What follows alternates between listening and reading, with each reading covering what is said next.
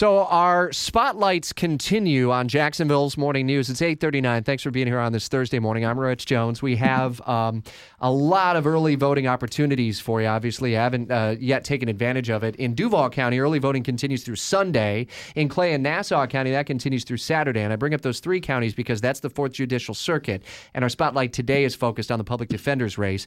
Earlier this week, we were talking with the state attorney challenger, Melissa Nelson, on Tuesday, the incumbent, Angela Corey, yesterday. Tomorrow morning, we're scheduled to speak with Wes White, the third challenger in that, or the second challenger, the third representative in that race for state attorney on Jacksonville's Morning News. The last half hour, we spoke with the challenger, Charlie Cofer, who leads in a UNF poll that was just published today. It was done for the Times-Union. Cofer leading the incumbent, Matt Shirk, 43 to 21% among likely Republican primary voters, but the undecideds, or those who say they don't know or haven't voted yet, at 36%. As we bring in the incumbent, Matt Shirk, do you look at that as being an opportunity? You can still try to sway voters over to your side?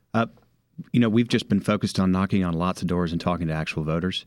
We've hit about 20,000 doors up to this point and intend to continue, hopefully hit about another 5,000 doors before Election Day. Do you feel like you need to educate voters on the role of the public defender? There is a lot of education. Voters in general don't seem to know a whole lot about what the public defender does or what our role is in the criminal justice system, let alone how we impact just the community in general. How personal have you needed to get with voters who have been seeing the issues that you faced, the ethics investigations, and dating back to 2013, and the personal issues that you were involved in? Have you had to kind of go places that are a little bit uncomfortable to go with voters? Very rarely, surprisingly. And I'm as I've said before, I'm willing to talk about any of those issues if voters have questions.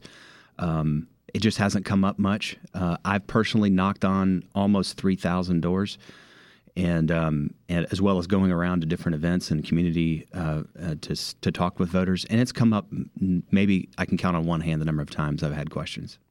Your challenger, who was just in studio, Charlie Cofer, talked about ethics in the office. What personal ethics do you have today, and how do you intend to have those ethics carry forward in leadership in the public defender's office if you're reelected?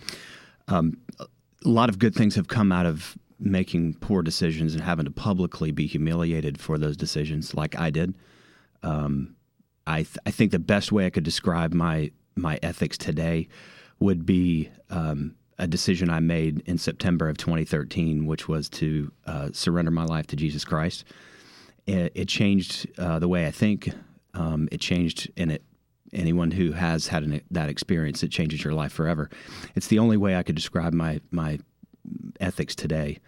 Very different from where I was at just 3 years ago. So how has it changed how you interact in the office and how you lead the office?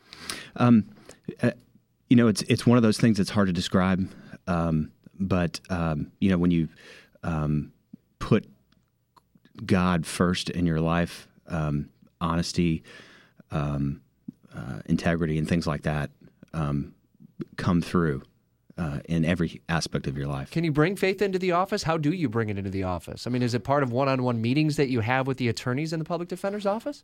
It's not that I'm bringing faith into conversations with attorneys and how I interact with staff. No, I mean, it's a personal decision that I made, and it's when you live your life for God, you want to follow His rules. You want to follow what God has in His plan for you.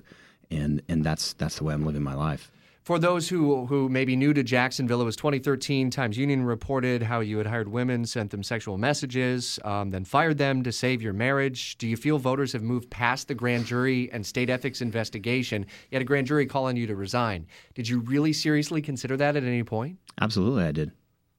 How close were you to resigning? I don't know how close I was, but it's certainly something that I considered doing. I mean, I wouldn't be honest with you if I didn't say that I didn't consider that. But in the end, I decided that this was the right path, and that's the path we're on. And do you feel that voters have moved beyond that? I guess we'll find out on Tuesday whether they've moved beyond that. I think if I lose this election, it will be because of that. I don't think it's because they've chosen my opponent over me because he's a better candidate. If you look at our record and the things that we've done to improve the criminal justice system, I'm clearly the better candidate. if I lose the election, it'll be because of that. The uncertainty that still is out there is the Florida Ethics Commission's case that's still ongoing. Is it your intent to settle it? Absolutely. I mean, that can't be settled before Tuesday's election, but is there a timeline that exists for attempting to settle that with the State Ethics Commission? It will be settled. I've been offered an opportunity to pay a fine and have the matter closed, and that's what I intend to do. It's just a matter of timing. When is it expected to happen, and what's the fine? I don't have all those details. It's just been a discussion I've had, or actually a letter I received and a discussion I had with the advocate for the Ethics Commission from the Attorney General's office. Okay, so that doesn't happen before Tuesday's election? I don't know how it could happen before Tuesday's election. Do you think but that it hurts? will happen. I don't think people are focused on this, other than when members of the media have discussed it, or when my opponent brings it up, which is every chance he gets. As we look ahead and the talent that you have in the office, and it was a question, a line of questioning that we had with Charlie Cofer, your challenger, about not just attracting top-level talent, but how to keep them from the allure of private practice out in the community. What steps have you taken in the office to keep some of the top-level talent, and what have you learned about those steps that you've taken so that you can carry that forward should you be reelected? Yeah, I think we've done remarkably well at keeping good talent in the office. Just a few weeks ago, it didn't get much attention, but 3 of our lawyers that we brought on became board certified in criminal trial work, which is a very, very difficult thing to do. There are only 18 of them in the Jacksonville bar. And what we've done is try to give them incentives. For instance, those 3 individuals, we gave them a financial incentive if they would undertake the rigorous effort to become board certified. We give increases in pay when lawyers do an effective job.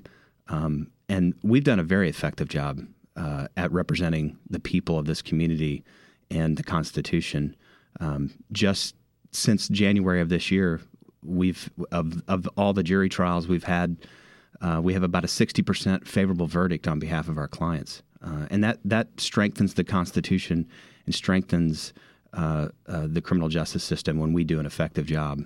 Despite what my opponent says, we have a number of talented lawyers who've elected to stay and work in the office because they're committed to protecting the Constitution and to the cause that we have. Our spotlight on the public defender's race continues with the incumbent Matt Shirk. We were talking on Facebook Live during the commercial break about not just access to mental health as well, but the role that the public defender's office can potentially play in opportunities that have yet to be explored to deal with people with mental illness. Because once they get into the public defender's office, the crime, whether they've committed it, obviously they're alleged to have committed it, has already occurred. So what impact can the public defender's office specifically make to help treat people with mental illness, or at least shepherd them through the criminal justice system? We're a reactive agency. Someone gets arrested, as you said, then we get involved. So we've tried to do a number of things: be vocal in the community, be active in the community, raise awareness to the mental health problem that we have in the criminal justice system. I think I was saying earlier that the Duval County Jail is the largest mental health provider in the circuit, and that's very unfortunate. We have to do better at determining when someone has a mental illness earlier so that they don't end up in jail and they don't end up in the criminal justice system. We've worked with our legislature to secure funding for mental health court. We've lobbied for changes in the mental health area, and there's a lot we can do just to raise awareness. How about from a legal standpoint? Do you hire attorneys who have specialties in mental health arena? We do. We have a staff that we represent people of a Baker Act proceeding, which is I'm not sure if you're familiar with that, right, or if the listeners are, but Baker Act, when someone has been involuntarily committed. And we worked with our legislature over the last few years, and finally this last year we got funding to hire an additional attorney and money to pay that attorney to do nothing but mental health, for mental health court, for our Baker Acts, and to try to divert our clients after they're arrested into these special programs for mental health. Should a lower-level offender, whether it's someone who has a mental health issue or is a drug offender, marijuana, small amounts, should they stay in the legal system? Should they stay locked up behind bars? What efforts will you take going forward if you're reelected to ultimately change that in any way? We've seen it at a federal level, so what on the local level would you want to see change? For 7 years, we have fought for smart justice programs. Smart justice programs hold people accountable, do it at a fraction of the cost, and actually fix the problem. And you've seen it through our advocacy for Veterans Court. And there's a number of other areas, but we've lobbied the legislature. We've talked about it publicly, and we'll continue to do that because recidivism rates are very high. For overall incarceration for the state of Florida, 69% of the people reoffend within 3 years of being released. And that's unbelievable. And it's something we've known for decades that the incarceration just doesn't work. But these smart justice programs still hold people accountable. We're talking about nonviolent drug offenders, holds people accountable and actually fixes the problem. To send somebody to jail, it's $20,000 to $30,000 a year. You can send them through one of these smart justice community-based programs, and you're talking about $3,500 a year. It's a no-brainer. It's a win for the taxpayer. It's a win for the community, and actually stops the revolving door that we see through incarceration. Florida's primaries next Tuesday. Early voting continues into this weekend. And in the public defender's race, the incumbent Matt Shirk and his challenger Charlie Cofer. Thank you both for being in studio this morning.